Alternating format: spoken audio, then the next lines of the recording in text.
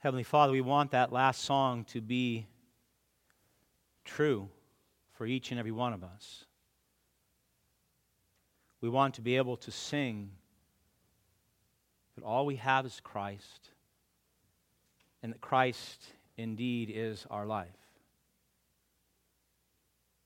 If that single chorus might be true in our lives, Lord, how blessed immeasurably we would be.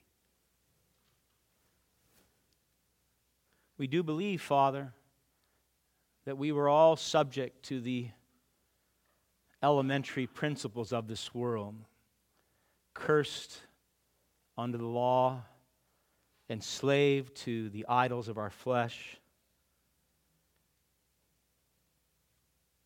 We know, Father, that you sent your Son Christ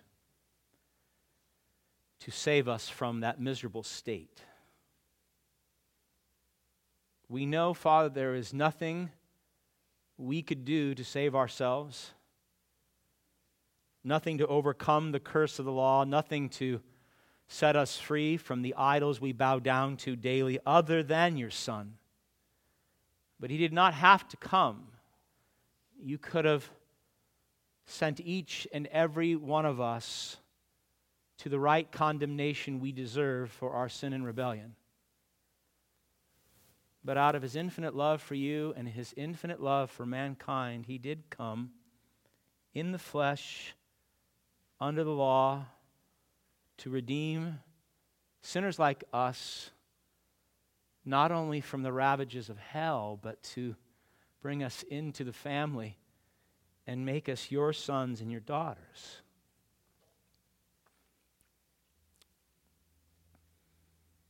We're here this morning recognizing that ugly and wonderful truth, that we are unworthy through and through of being called sons and daughters. But you have made us worthy through the sacrifice of Christ. I ask, Lord, that as millions have paused this time of year to recognize the incarnation of your Son, they would have its right impact on your church. That we would move beyond the celebrations of Christmas and the presents and the dinners. And we would recognize, Lord, that the great gift of the incarnation is for us now and for us ever. That in sending Christ, we might become heirs of the kingdom with Him. That this season never passes for your children. For we're always blessed, and one day will always be in the presence of the man who became a man for us. I ask, Lord, that you would be gracious with us this morning, that you would give us ears to hear from Galatians chapter 4, and that we might respond properly by your Spirit. If we're tired, Father, I pray you'd wake us up. If we're distracted, I pray you would give us sobriety and clarity. If our hearts are hard, I pray you would break them into 1,000 pieces right now, that the Spirit might take the word that is proclaimed from this text and apply it to us, that we might be changed. Lord, you sent Christ that we might become sons and daughters and live as heirs right now. And I pray you would do that. We ask, Holy Spirit, that you would do this work here at Cambrian Park, not only to bless those who are here, but that we might have the right impact in our community.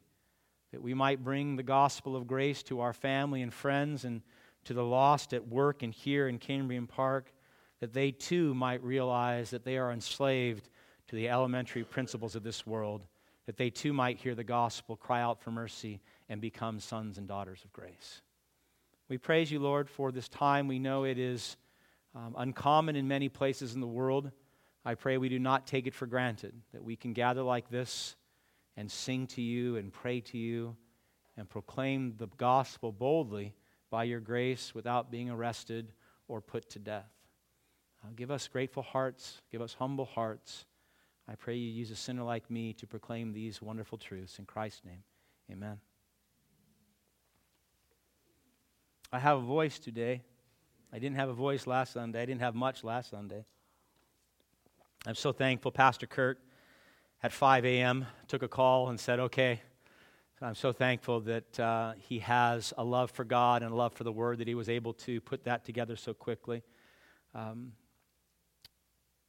This time of year is a difficult time for a lot of people. I was just reading these last couple days how much of the culture responds to what they're calling now the post-Christmas blues. You know, the presents have been opened, the meals have been eaten, families gone back to their homes, and there's that sense of loss or depression, or the fact that it's now over and we have to wait another full year. I don't believe Christians can experience that. If you are celebrating Christmas properly, you cannot experience post-Christmas blues. Each year, Christmas, it comes and goes. And although the culture still tips its hat at baby Jesus, it doesn't go much beyond baby Jesus, the holiday, for the most part, has become a secular celebration. I do believe that Lucy from Charlie Brown summed it up well in that famous scene where she's flirting with Schroeder and trying to get him to play Jingle Bells.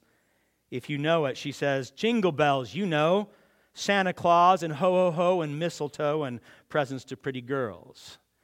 And she summed up, I think, well, the secular celebration of Christmas.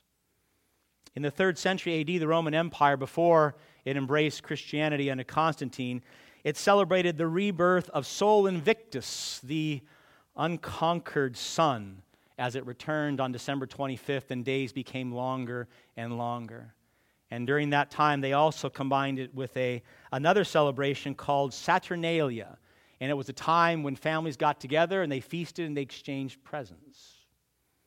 It wasn't until 336 AD that Constantine, upon becoming a Christian, or at least professing Christ, instituted Christmas on December 25th as a formal day throughout the empire to recognize the incarnation of Jesus Christ.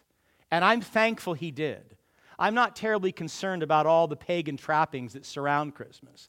I'm thankful that he commanded the world to stop one day a year and recognize and celebrate God becoming a man. And I believe that Christians ought to do that as well. The most significant event in human history is what we are to celebrate on December 25th. Long before Lucy and long before Constantine, the Apostle Paul, in his letter to the Galatians, was reminding the church of the importance of the incarnation of Jesus Christ, of the second person becoming a man in flesh and blood.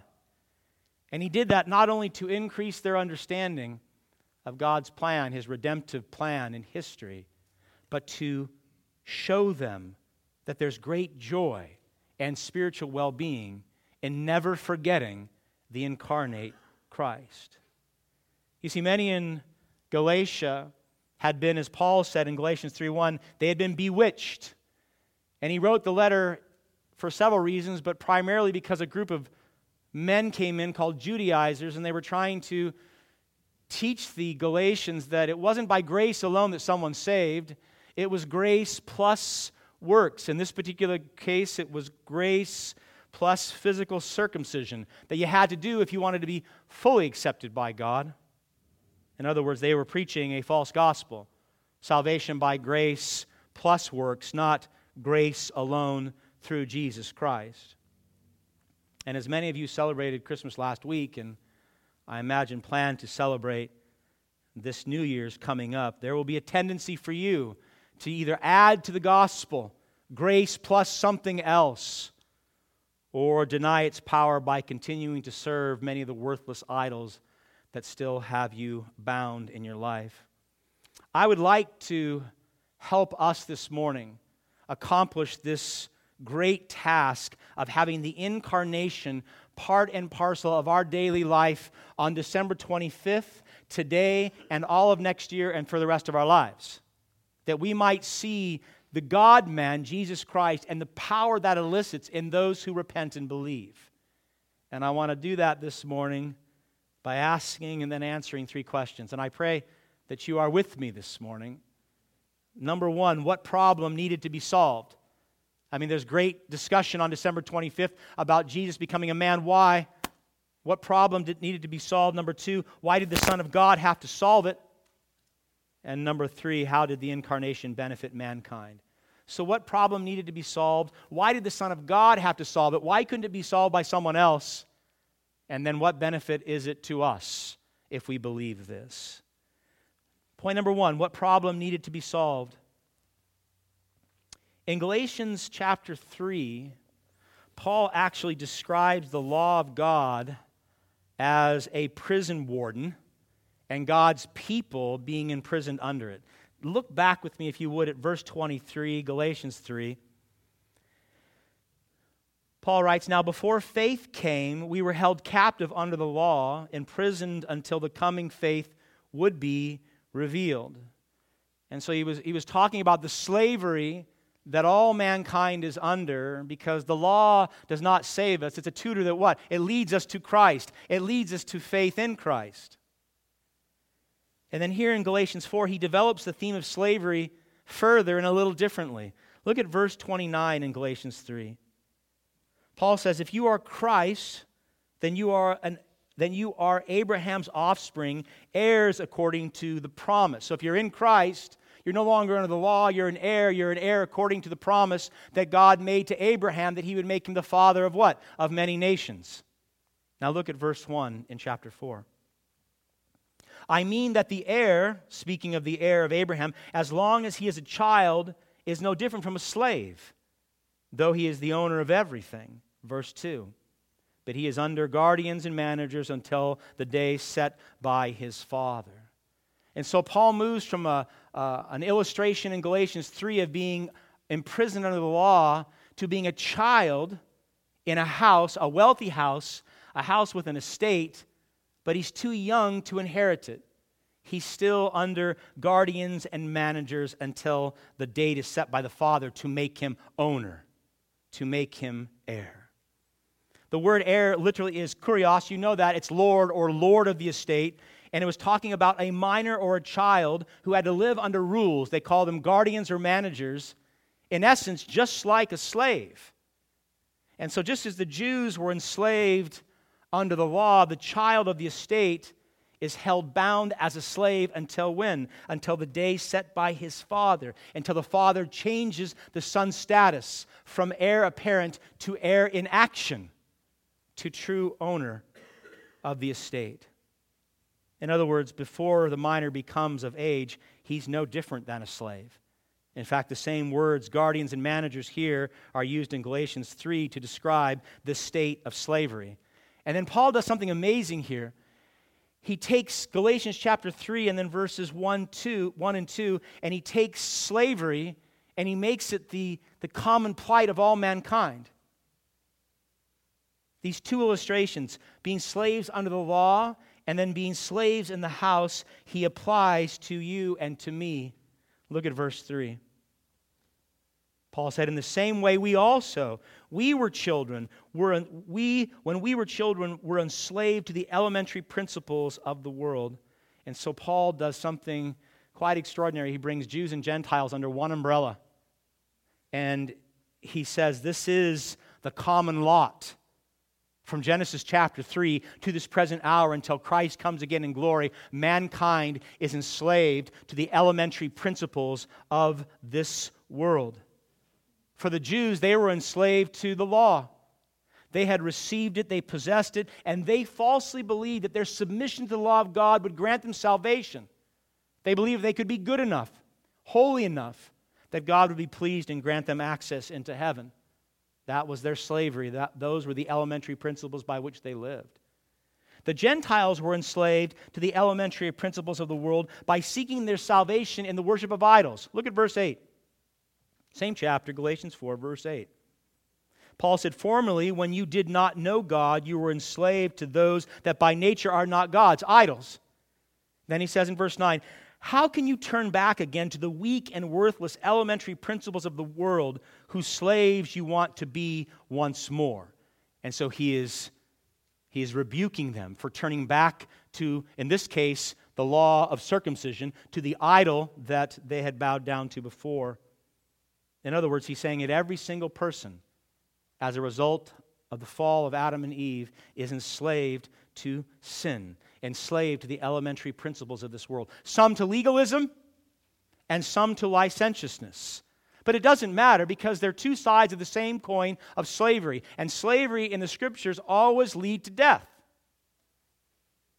2 weeks ago, Lori and I and a few of our children had a chance to go see and listen to Handel's Messiah at Davies Hall in San Francisco.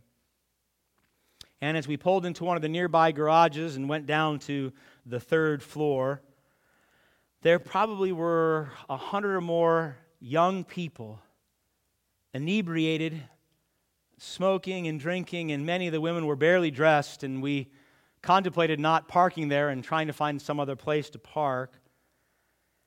And as we left the garage and walked up the 3 blocks to the Symphony Hall, we saw where all these young people were going. They were attending a concert/rave, 1 block from where Handel's Messiah was being played. And as we made our way to the concert hall, my heart broke as I thought of Paul's words to the church in Corinth. 1 Corinthians 6:9 came to mind. He said, "Do you not know that the unrighteous will not inherit the kingdom of God? Do not be deceived, neither the sexually immoral, nor idolaters, nor adulterers, nor men who practice homosexuality, nor thieves, nor the greedy, nor drunkards, nor revilers, nor swindlers will inherit the kingdom of God."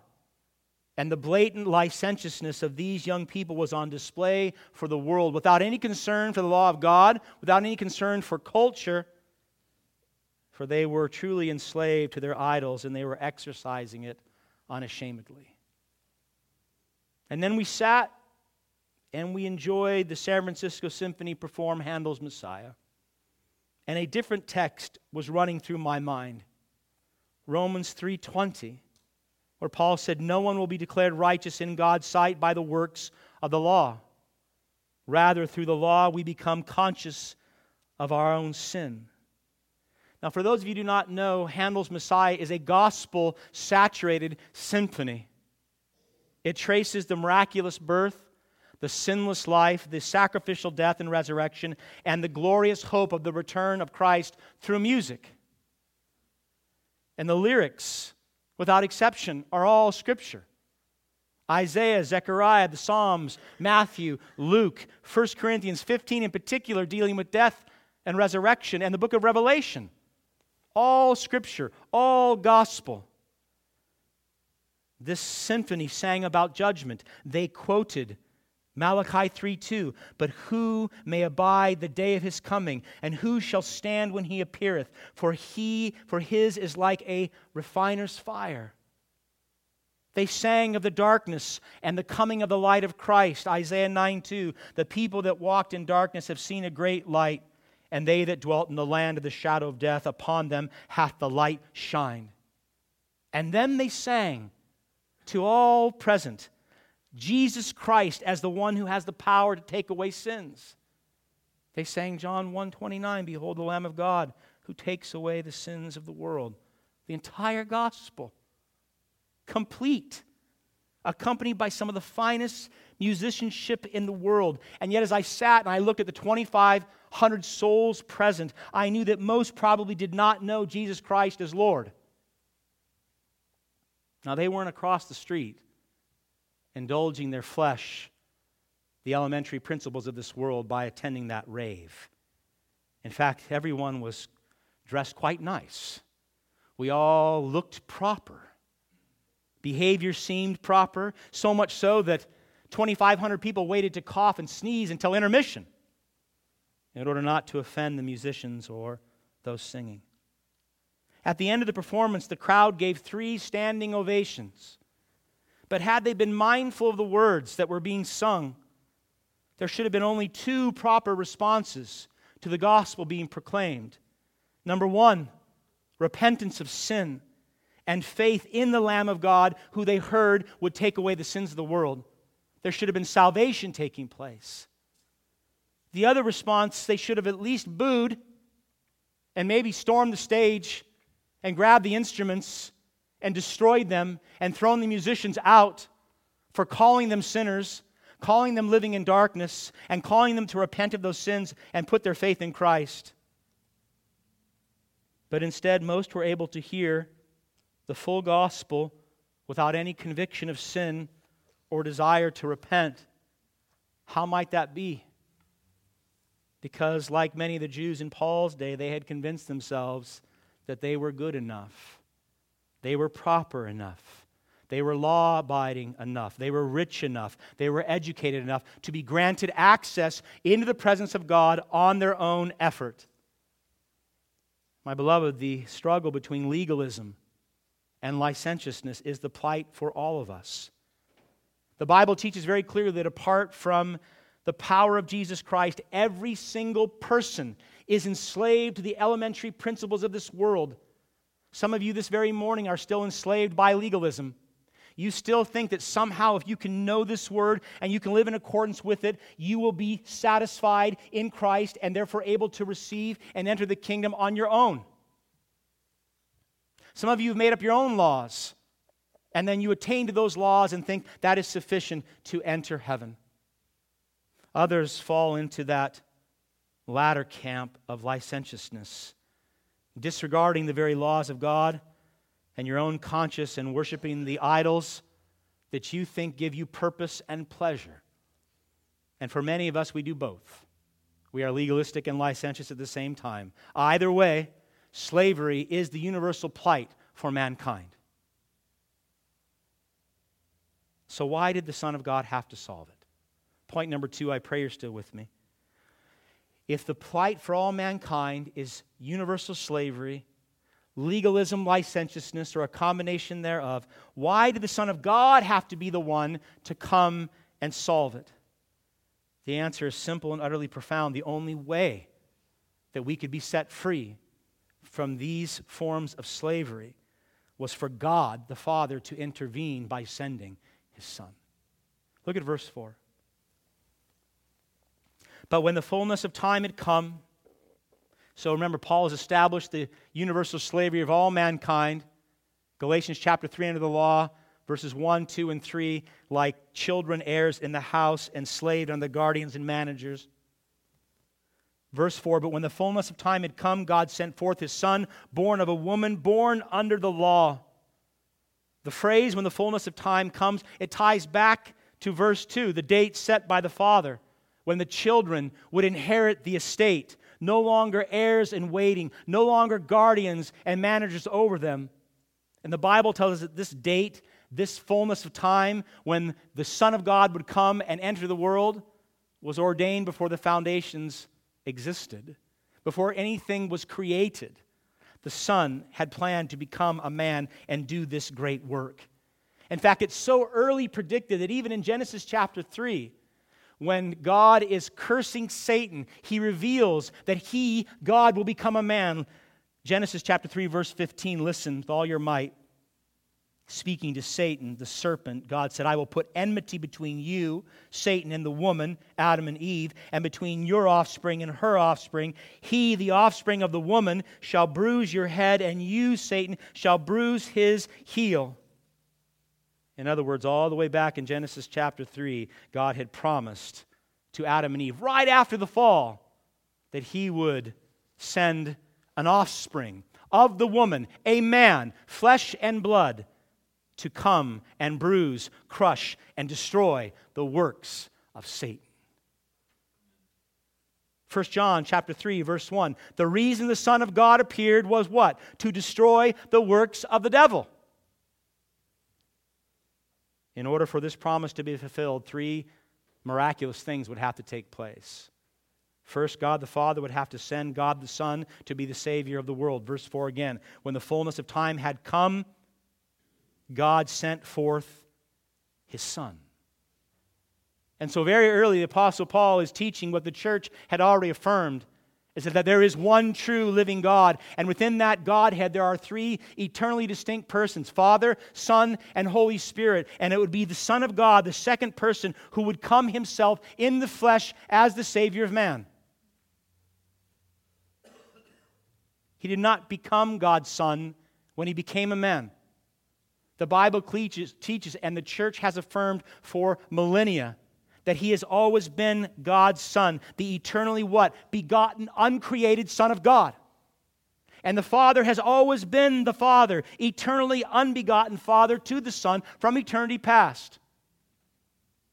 The full implications of this, I dare say, can barely be communicated with human language. But we must embrace it because it is glorious. Rather than sending a substitute or a surrogate, God Himself came.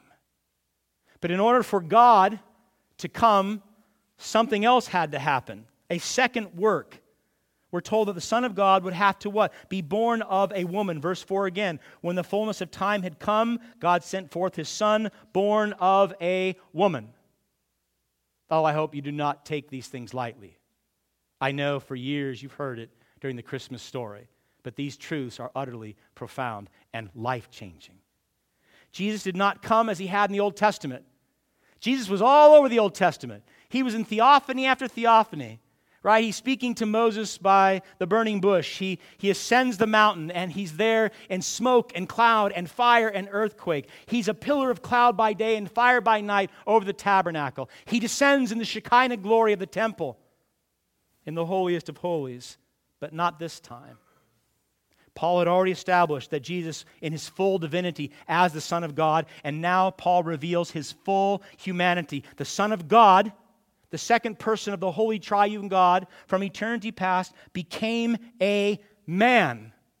Like you and me, flesh and bone, could touch, could talk to, could feel, could experience pain, could relate, could eat. The Savior had to be born fully man in order to fulfill the promises of Genesis 3, did He not? From the seed of the woman, Satan would be overthrown. From the seed of a woman, that woman was Mary. So this had to happen. But God, listen, God doesn't just make prophecies to fulfill prophecies. That's not the reason. The prophecy was put in place to explain the reason. The one who would come and set sinful man free, listen, I tested someone this week and I said, was there any other way? And this man said yes. And I said, well, what was that other way? Tell me what the other way was. Jesus prayed in the garden, what? Lord, if there's any other way for this cup to pass, then let it be, but your will be done. There was no other way. In order for man to be set free, a man in flesh and blood had to be what? An acceptable sacrifice to God. Another man. You see, the Bible teaches clearly, now follow me on this, the wages of sin is death, eternal death, damnation. And the Bible also teaches the only way that sin can be paid for is by the shedding of blood, Hebrews 9:22. But not just any blood will do. Either you as a sinner must have your blood shed and you experience the punishment of an eternity in hell for your sins, that's option number one, or you have to have a perfect substitute who pays for your sins in full by His blood. Therefore, you are set free, option number two. That's why the substitute could not be a sheep or a bull. It couldn't even be an angel. It had to be a man because man is the pinnacle of God's creation. Only of mankind did God say in Genesis 1:27, God created man in His own image. In the image of God He created them, male and female He created them. We are told that the highest value of all creatures is given to man by God. And therefore, no other substitute would be acceptable other than another image bearer. And not just any image bearer would do, but a perfect image bearer. If Christ had committed one sin in His own life, He would have to pay for it Himself. He could not pay for your sins and His own. He had to be perfect. Someone who lived a perfect life, born under the same law as every other man, but listen, free from the curse of the law. You say, well, how did that happen? I think this is one of the things that makes the Christmas narrative so miraculous. He was born what? Of the Virgin Mary. The Son of God was born supernaturally by the conception of the Holy Spirit in the woman. Genesis chapter 3. So Jesus becomes the second Adam, He did not inherit the sins of the first Adam, and therefore he could become the new Adam of a new people, the perfect man, the new head of a 1 Peter 2:9 chosen people, royal priesthood, holy nation, God's special possession. So the Savior had to be the Son of God because he had to be sinless, and the Savior had to be fully man because only a man would be an acceptable sacrifice to the Father. One more thing, I hope you didn't miss it, verse 4 again. When the fullness of time had come, number 1, God sent forth his Son, number 2, born of a woman, and number 3, born under the law. Being born without sin did not mean that Jesus was not subject or immune to life in this fallen world. Oh, he experienced it full well. All the trials, all the suffering, all the temptations that you go through each and every day, he battled as well because he was fully man. But by being born in the flesh and living a human life, he can identify with our pain. He can identify with the human condition.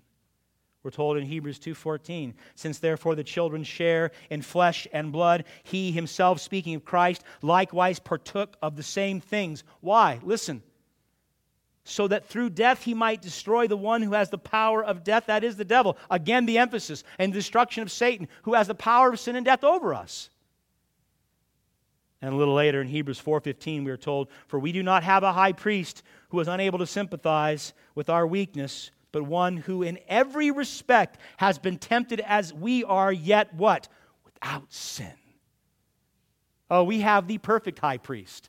Not just in his sinlessness, but in his humanity. He knows the pain. He knows the suffering. I would argue infinitely more than us. He experienced the hardship that every man, woman, and child experiences being born in the flesh in a fallen world. But Christ also experienced the eternal wrath of God on the cross. So when you say to yourself, in those moments of pity, no one knows my pain, no one knows my suffering, that is a lie.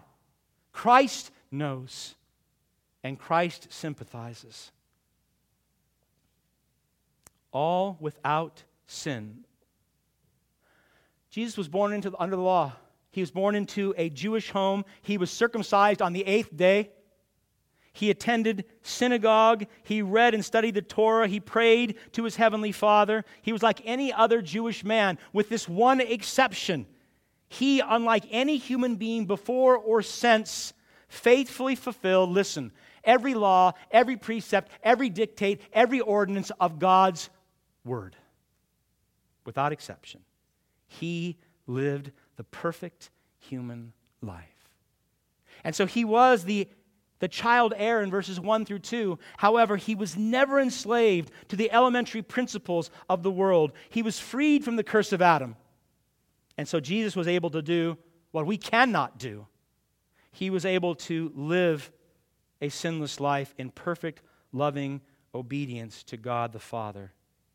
And therefore, in that perfect life, he was able to ascend the cross in his flesh, in his human body, knowing that God would receive the sacrifice because he was sinless and fully man. He became the Lamb of God who takes away the sins of the world. He knew the Father would receive the sacrifice because he was 100% human, just like us, and therefore he was an acceptable sacrifice, and yet he was without sin, and therefore he could die for others. He could be ransomed for many. This is what we had a chance to sing it, substitutionary atonement. God, the Son, atoning for our sins through his death as a substitute in our place. So we don't have to experience that wrath. This is the very heart of the gospel. And this is what makes Christmas so extraordinary. That God, the Son, became a man, that he took on flesh, that he lived a sinless life. He died the sinner's death on the cross. He satisfied the perfect, holy, righteous wrath of the living God so that we, deserving of the wrath, could have the Father. So that we, deserving of eternal damnation, could know the love and intimacy and relationship of being sons and daughters of the Father. I know if you spend enough time thinking about Jesus Christ being fully God and fully man, your brain will come to a complete stop. Don't feel bad. It took the church almost 400 years to come to an understanding of the orthodoxy of what we call the hypostatic union, that he is fully man and fully God at the same time. And you should spend the rest of your life meditating on that. It is a glorious thought. But I pray that the mystery of the incarnation of the God-man, Jesus Christ, does not prevent you from seeing the majesty and the beauty and the power of it. His entrance into the world, God's incarnation, it is greater than the Genesis 1 account. It is greater than the creation of all that is seen and unseen. It is greater than the glorious Exodus account that we've looked at in Exodus 1 through 13, that the Israelites held on to for 1,500 years as the greatest work of God. It is greater than all the prophecies fulfilled, all the miracles performed, all the teachings that we have. The incarnation of Jesus Christ is fantastic. And it's one of the reasons that last week millions of people throughout the world stopped to celebrate it, to recognize that it's not only true and that it's not only extraordinary, but it has, most importantly, the power to change your life for God's glory. To change your life for the glory of God. God sent forth His Son, born of a woman, born under the law, to what? To save sinful man. That is the Christmas miracle you need. It's not that present you always wanted. It's not that husband or wife. It's not that job or that degree. It's Christ. It's Christ. So we've seen the problem. We're all enslaved to sin. We've seen why the Son of God had to solve the problem. Only He can. Last one, I pray you're still with me. Number 3, how does the incarnation benefit mankind? Look at verse 4 again. When the fullness of time had come, that's when Christ was born to the Virgin Mary. God sent forth His Son, born of a woman, born under the law. Verse 5. To redeem those who were under the law so that we might receive as adoption as sons. And now, the true purpose of Christmas is revealed in verse 5. It's not about the ho-ho-hos and mistletoes and presents to pretty girls. Nor was it given to us and celebrated by us to cause us to be in a perpetual state of confusion, trying to figure out how God became fully man and remained fully man while being fully God. Christmas was and remains, as Pastor Kurt said so beautifully on Christmas Eve, a rescue mission. You want to think about Christmas properly? It was a rescue mission. It is a rescue mission. The Son of God became a man and was put under the law so He could what? So He could redeem man from the curse of the law and so that He could make sons and daughters, heirs of the kingdom for His Father. A chosen people. The word redeemed here, same word used in Galatians chapter 3, verses 10 through 13. Let me just read this to you. For all who rely, this is Galatians 3:10, all who rely on works of the law are under a curse. Now listen, for it is written, cursed be everyone who does not abide by all things written in the book of the law and do them. In other words, you can live the perfect life and break one law, and that is subject to hell. That's the curse. And then he says in verse 13, Christ redeemed us, bought us back, same as here we have in verse 5, redeemed us, bought us back from the curse of the law by becoming a curse for us. For it is written, cursed is everyone who is hanged on a tree. You see, the purpose and goal of the incarnation of Christ was the humiliation of Christ. We could argue that Christ was the only man that was born to die, that He fulfilled His purpose in the humiliation and death upon the cross. That's why Paul is able to say in Romans 8:3 that He was made in the likeness of what? Of sinful flesh.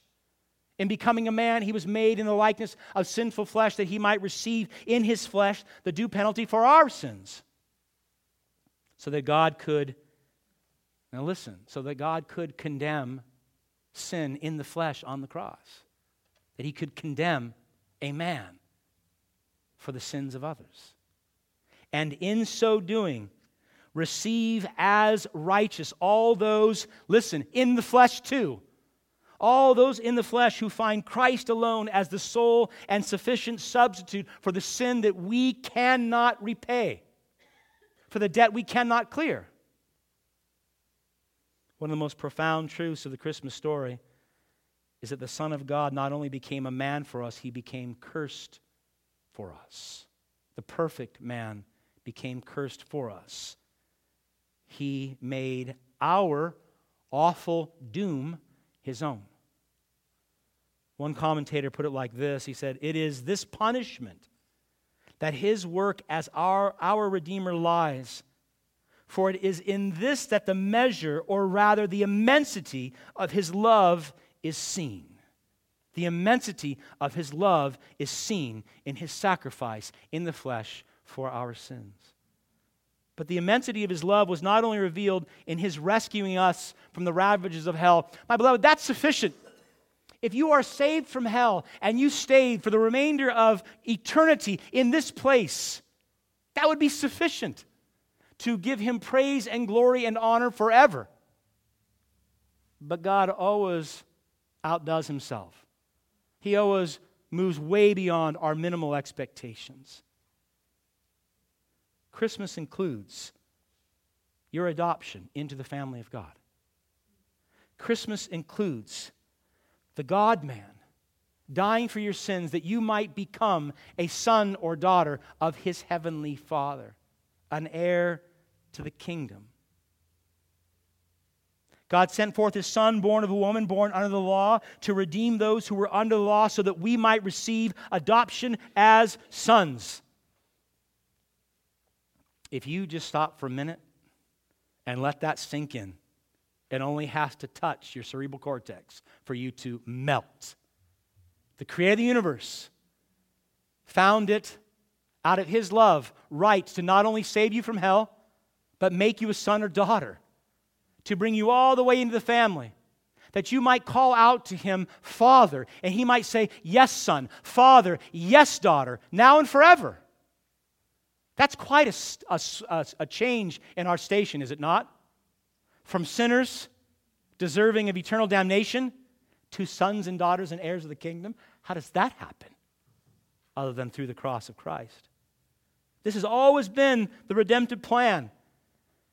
It's always been part of God's plan, not just to save us from hell, but to bring us into the family, to make us sons and daughters.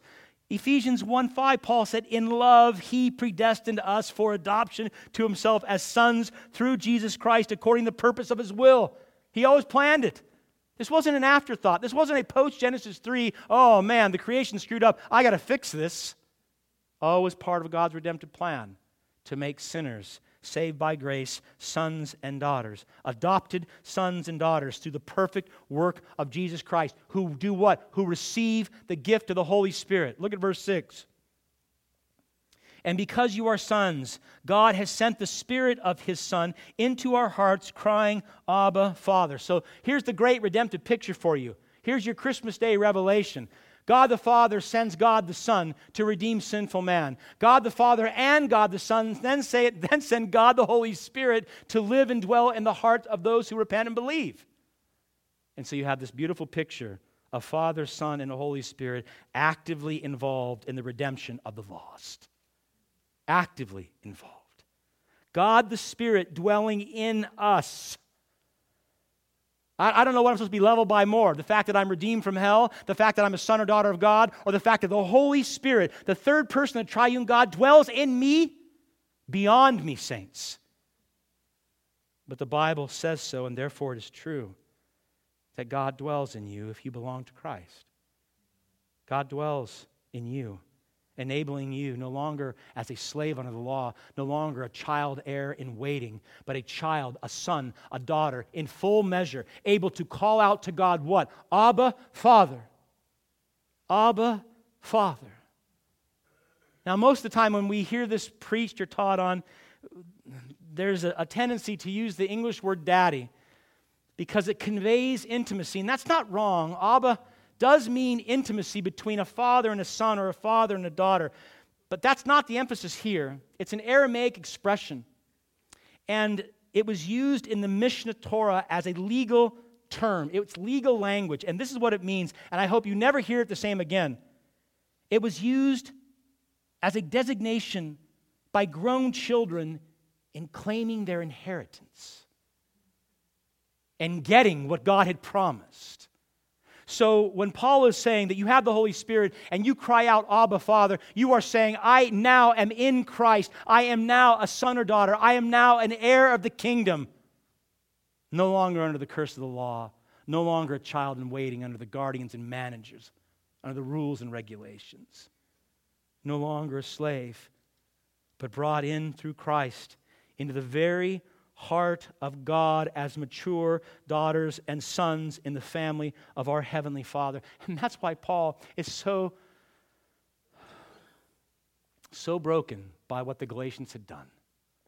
He's saying, why are you going back to the elementary principles of this world? Why are you going back to the law? Why are you going back to your idols? You're a son, you're a daughter, you're an heir to a kingdom. Look at verse 7. He says, you are no longer a slave. You can almost hear Paul screaming it in love. You're no longer a slave, but a son. And if a son, then an heir through God. That's your identity in Christ. And herein lies, I believe, the true Christmas miracle. Because the Son of God came in the flesh under the law, and in fact gave his life as a ransom for many, if you are in him, if you've repented of your sins, truly turned from them, sought forgiveness from God, received that forgiveness, and you've put all your faith and all your trust and all your hope in the substitute Savior, in the God-man, then you have, whether you know it or not, and whether you live like it or not, you have been set free. You have been set free from the curse of the law. You've been set free from the temptation of your flesh to bow down to idol after idol. You've been set free to live in the freedom that Christ possesses. You've been set free from that burden of trying to be, listen, saints, some of you are still trapped by this. Be perfect. Right? The Bible says, be perfect as your heavenly Father is perfect. And that is what we are to strive for. But our perfection comes from Christ. Your righteousness comes from Christ. Some of you, and you know, you're still bound by it. You still see the law and you say, I've got to do that. I've got to make that happen by my own power and my own strength, instead of leaning upon the Holy Spirit to do that with you and for you.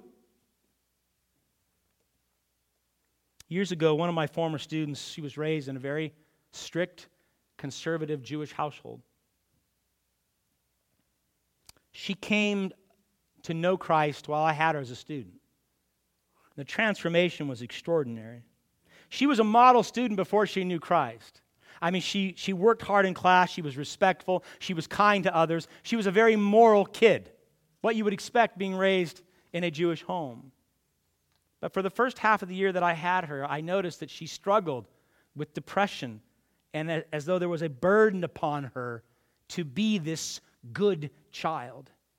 And then in the spring of her senior year, she came to know Christ, and she was set free from the burden of the law, from the curse of the law. No longer did she try to earn her way into God's good grace. No longer did she see her mitzvahs as tickets into heaven. Instead, she put all her faith in the work of Christ and received his righteousness in full.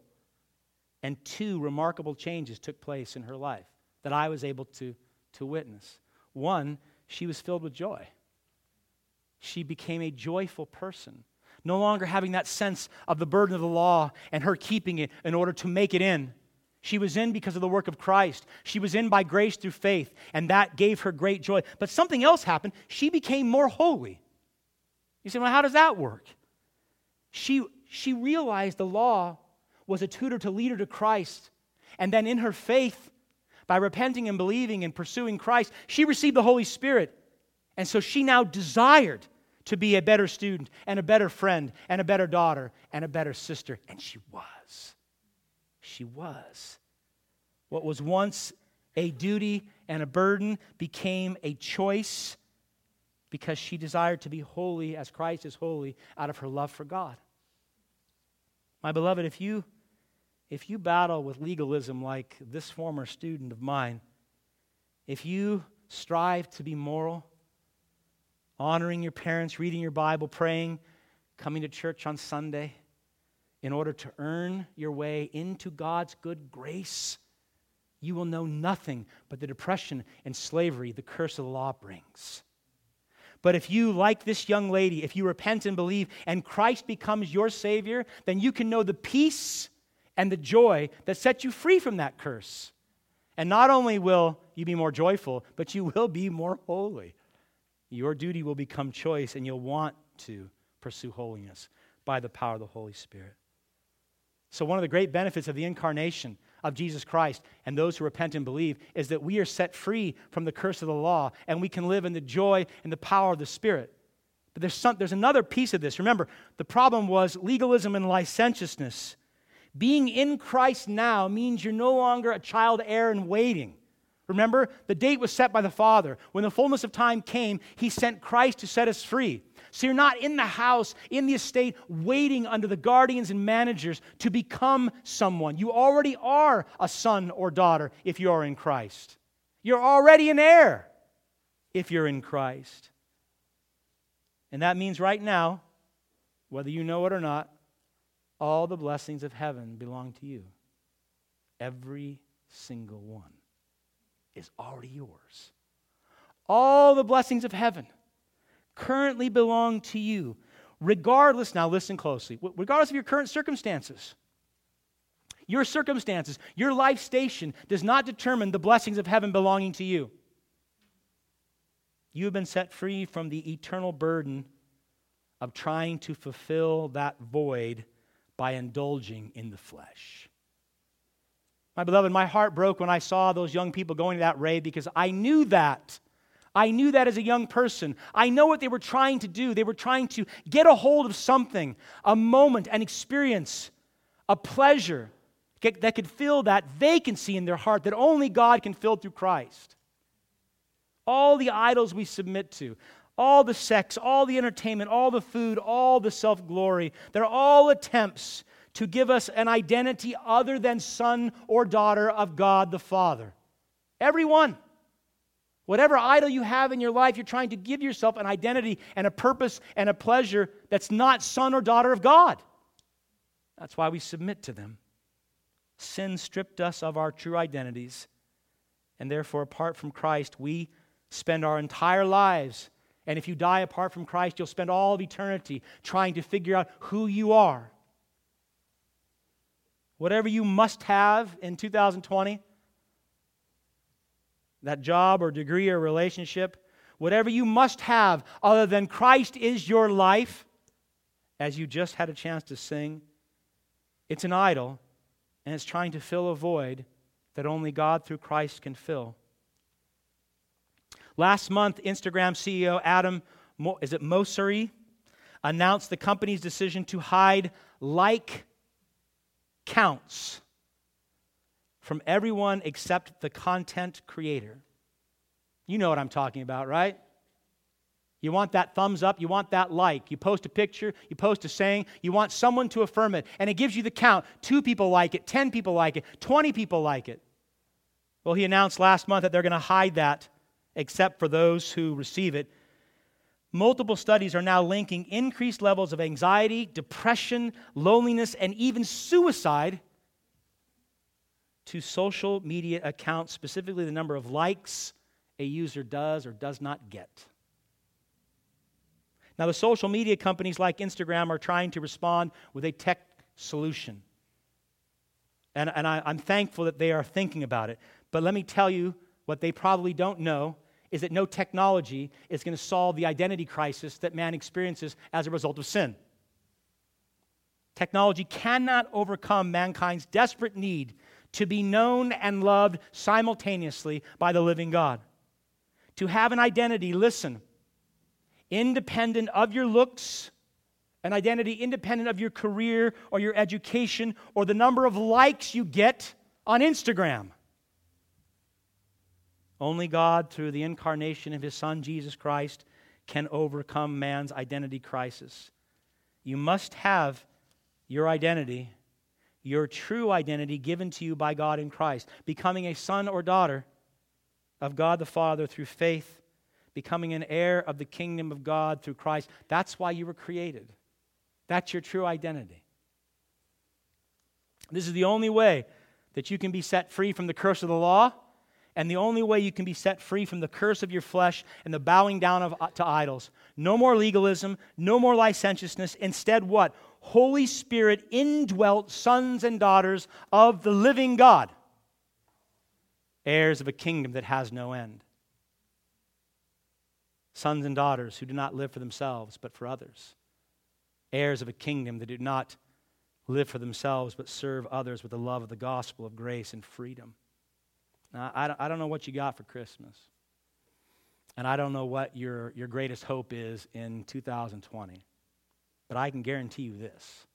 The freedom and the joy that comes from knowing the incarnate Son of God as Savior is infinitely better. Infinitely better.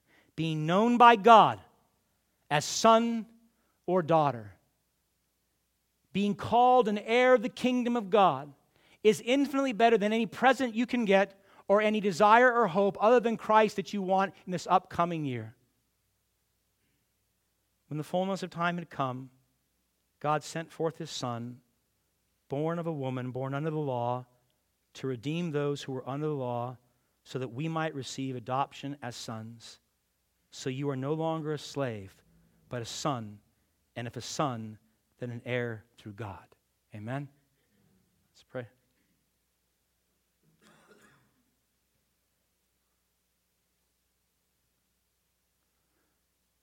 Heavenly Father, I think it'd be good for us to start by asking that you would forgive us for diminishing this time of year to something as simple as a Christmas tree and a turkey and a few presents under a tree. I pray, Lord, that you would forgive us for diminishing this time of year to simply reflecting upon a baby in a manger in a land far away 2,000 years ago. I ask instead, Father, that you would, by your grace, through your Spirit, transform the hearts and minds of my brothers and sisters and me, that we might recognize the power of the incarnation of the Son of God. That in His becoming a man, He can redeem people as wicked as us. He can save us from the eternal torment that we justly deserve, and then bring us into your family. He can take rebels and make sons and daughters out of them. He can take people like us who are anti-kingdom and make us heirs of the very same kingdom that we have rebelled against. Father, we are so thankful that you sent Christ. Jesus, we're so thankful that you sent the Holy Spirit to dwell in us. I pray, Father, for my brothers and sisters that you would set us free from any slavery of any kind, whether we're legalists trying to satisfy the law to please you, or full of licentiousness, bowing down to those idols and those fleshly desires. I pray, Lord, that you would show us that we are free in Christ and that we would live free indeed. We praise you, Lord, for the apostles' letter to the church in Galatia. We thank you, Lord, for the true gospel of grace. We don't have to add to it or diminish it, but that we can embrace it in the full power of the Spirit and be the people you desire us to be. I ask, Lord, that in this upcoming year we would live as a true free people. And in that freedom, Father, that we would use our gifts and our talents and our resources to serve and minister to others. That we would be a people that love our brothers and sisters in Christ. That we would be busy about the sanctification of other souls. That we would seek the salvation of the lost by sharing the gospel with all those in our mission field who do not yet know you. That they too might through Christ become sons and daughters. Father, I pray there be a right heavenly burden upon our church to be the missionaries and the evangelists and the disciple makers that you have called and equipped us to be. We ask this, Lord, not only that we might be blessed in that great work of Christ, but that you might be glorified here in our midst and in this community. We ask all this in Christ's holy name. Amen.